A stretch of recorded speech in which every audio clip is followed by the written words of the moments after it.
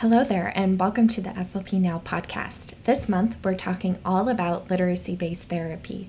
If you want to see all of the things that we have going on, or if you want to find out how to earn ASHA CEUs for listening to these episodes, head to slpnow.com/lit. That's slpnow.com/LIT. And now, let's get to the episode. Now we're on to the framework for literacy-based therapy.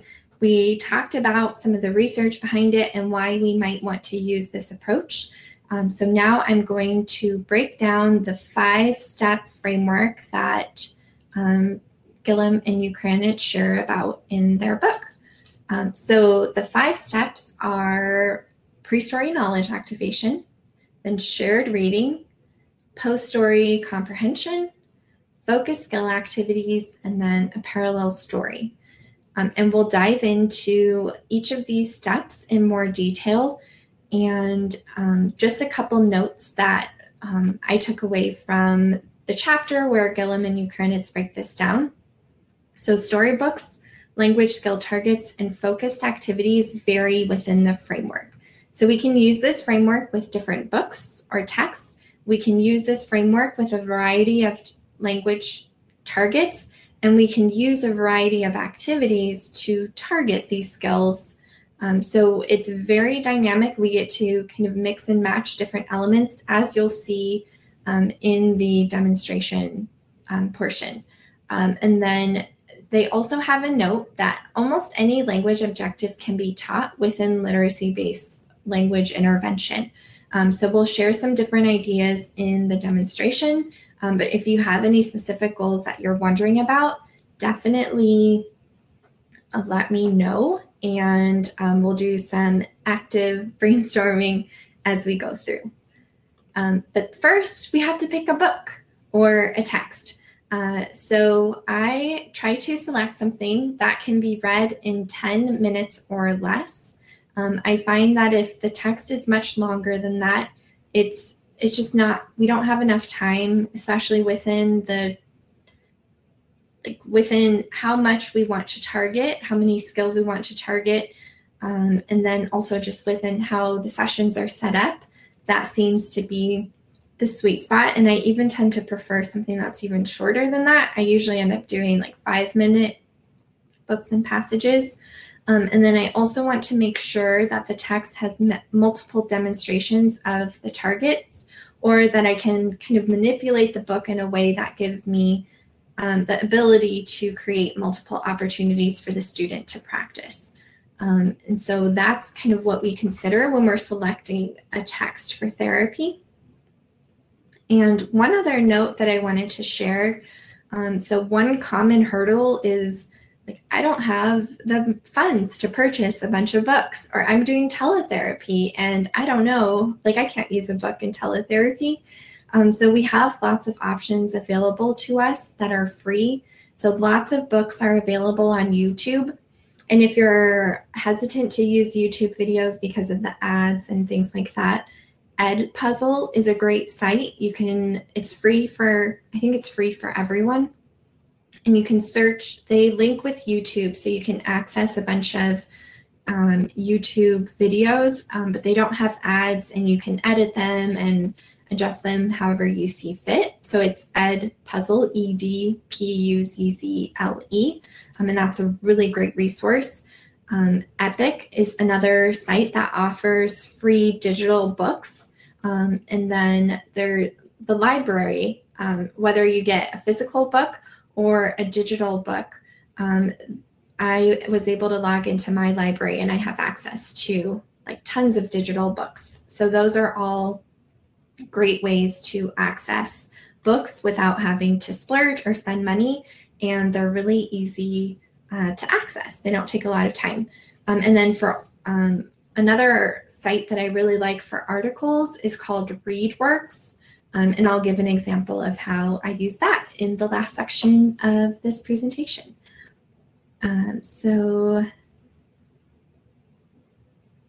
Okay, perfect. So we will start diving into the different steps. And then just one note that I wanted to share before we dive in. These are not fluff. These are very meaningful activities, and each step has a purpose. I'll show you, if it's not clear as we go through these, like just the quick overview of these steps, I hope that in the demonstrations you'll see how strategic we are with how we target the skills throughout the framework. And these activities are very language rich. We can target a variety of goals and put this into action with our students. So that's what we've got there.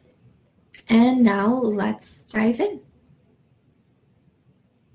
Okay, so for step 1, we have pre-story knowledge activation. And some activities that I like to do in this step. First, I like to do a book walk. And these are in no particular order. I kind of adjust the order using my clinical judgment based on what I think makes sense for the students. And like maybe I'll start a book walk and realize the students have no prior knowledge on this topic. Let's reel it in, back up, and start by like building some pre-story knowledge so that they can complete that activity. But yeah, so the first thing that I do is, or not the first thing, but one thing that I like to do is a book walk where if we have a physical book, we'll hold it up, we'll look at the cover, we'll look at the back, we'll like flip through some of the pages and just talk about what we notice. One thing that I really like to pair the book walk with is a graphic organizer where we look at the cover and the back and maybe a couple pages, and we fill in a story grammar organizer and we start thinking about, okay, who's the story about? Where does it take place?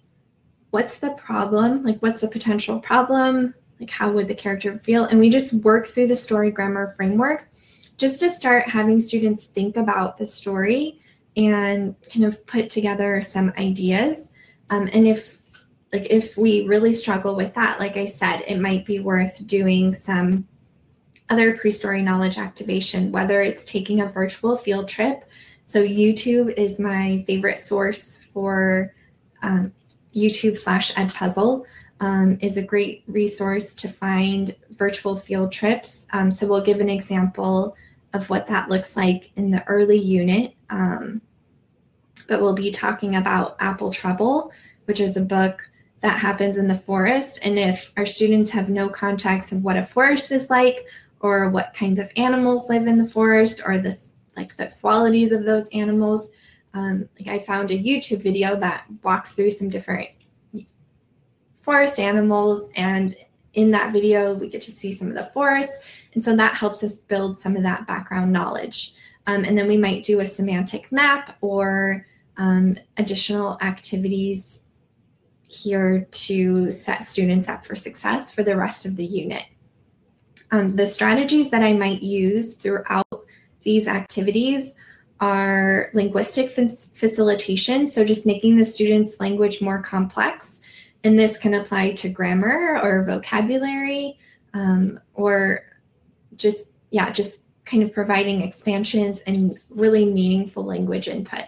Another strategy that's especially helpful for grammar is focus stimulation, where we provide frequent models and recasts. So when we model, we highlight features naturally in conversation, or when we recast, we correct what the child says or modify the modality. So, and this is especially important because when we look at the grammar research, before we have students start to produce different skills, they need to have a number of meaningful exposures to that target.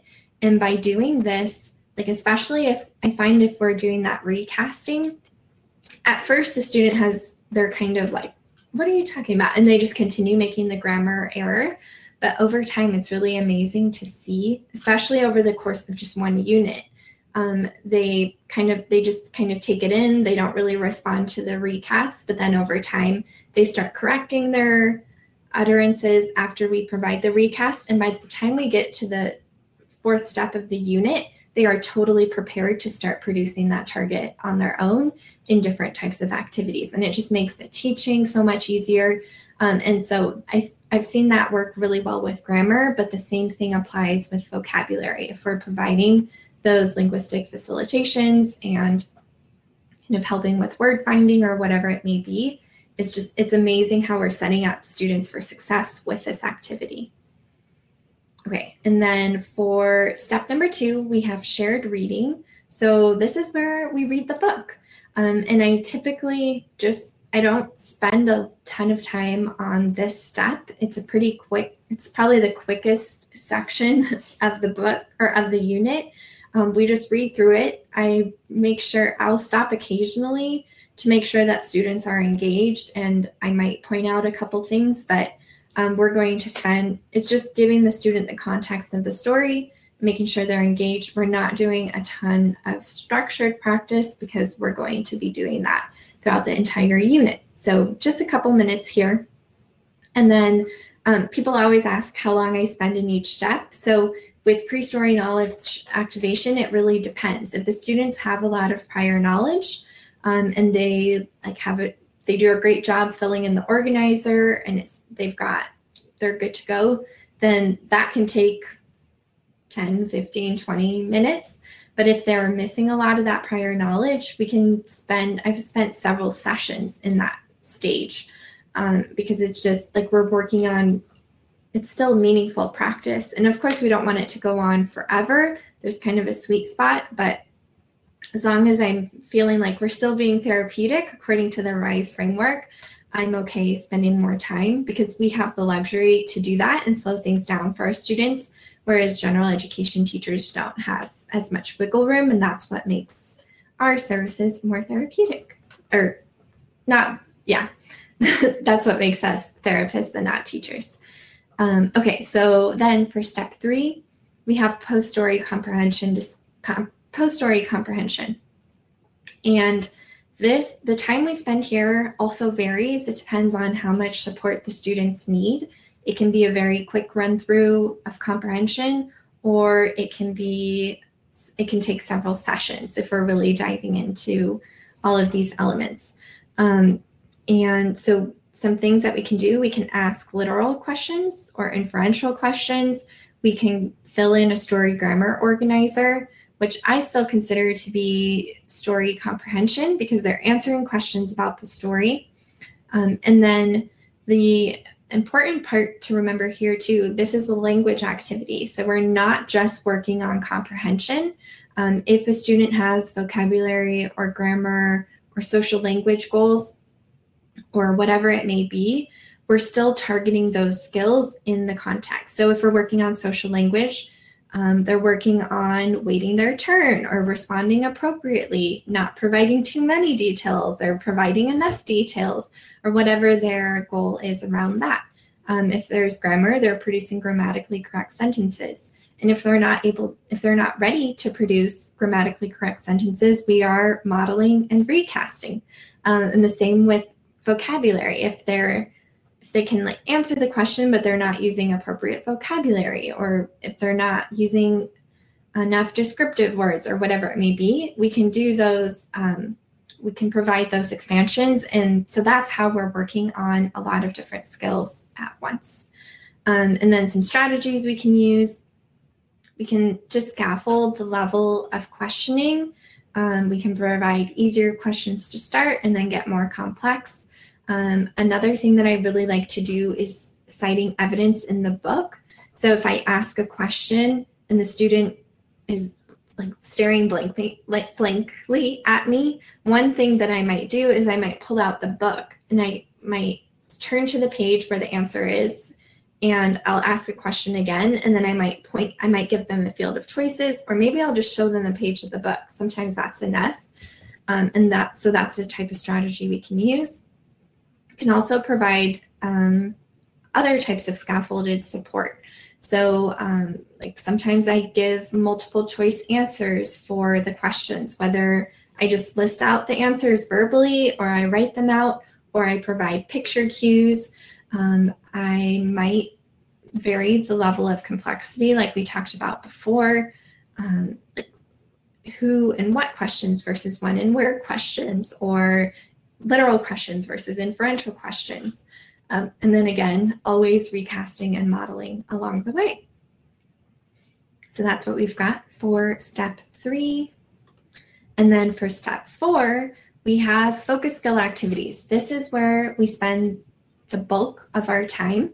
And what we do here is we provide the student with language-rich activities to target multiple goals. So the opportunities are endless here, but some things that we might do are create a vocabulary journal or work on the student's vocabulary journal. We might fill in a story grammar organizer if we didn't do that in the comprehension section, or we might carry that over to this section where we have the students work on retelling the story, because that again involves grammar and vocabulary and a bunch of language skills. We might do some pictography, that's a good strategy to use with a story grammar organizer. You might draw quick pictures for the different steps in the story. And then again, students can work on all of their different language goals as we're doing that, whether we're describing or creating compound sentences or using basic concepts, whatever it may be. And then we also can do different vocabulary goals or games, and we'll give some different examples of what that looks like in the demo. But then the strategies we want to select relevant targets. We want to make sure that we're using student-friendly language, especially when we're working on vocabulary and creating definitions. And then also just providing that scaffolded support. So visuals, field of choices, recasts, models, the things and all of the strategies that we use all day, every day. And I don't know about you, but I can never turn that support off. So I'm using that even with my friends' kids sometimes. So yes, so there's a great question here about taking data. So we will take just a tiny little detour. I'll take like 1 or 2 minutes to answer this. And then if you have more questions, I can direct you to some other resources. But how I structure my data is I take a probe at the beginning of every session. So whatever our focus skill activity is for the day, I take a quick probe for that. And that's super helpful because that helps me know exactly where the student is, and that helps me prepare where we might need to start, whether I'm just if I'm just providing models and recasts, if I need to teach the skill, if I need to provide a little bit of support or a lot of support. And then that also helps me make sure that I have really clean data to start. So within the first minute or 2 of the session, I do a quick probe. We kind of hop around. And then while I'm doing that, the other students are reviewing their goals. And it's just super quick. And we get really good at it. And I have a good system for that. Then we dive into the activity. And then I have a rubric that I like to use. Here, let's see if so I have a level of support rubric that I like to use just to kind of make sure that I'm being consistent in how I'm describing the support that I provide my students. So at the end of the session, I'll put my data collection tool away, and then I'll just focus on being an amazing therapist, or at least attempting to be one. And then at the end of the session, I'll open up my notes, and then I'll describe the level of support that I provided. So when I'm working in context, I just want my student to be successful. And I usually aim for about 80% accuracy, because that helps me make sure. And it's not I'm not taking data while I'm doing this. I'm just kind of keeping track of it in my head. So it's not the most beautiful, numeric data in the world, but I have that at the beginning of the session. So I'm okay with having just some more narrative.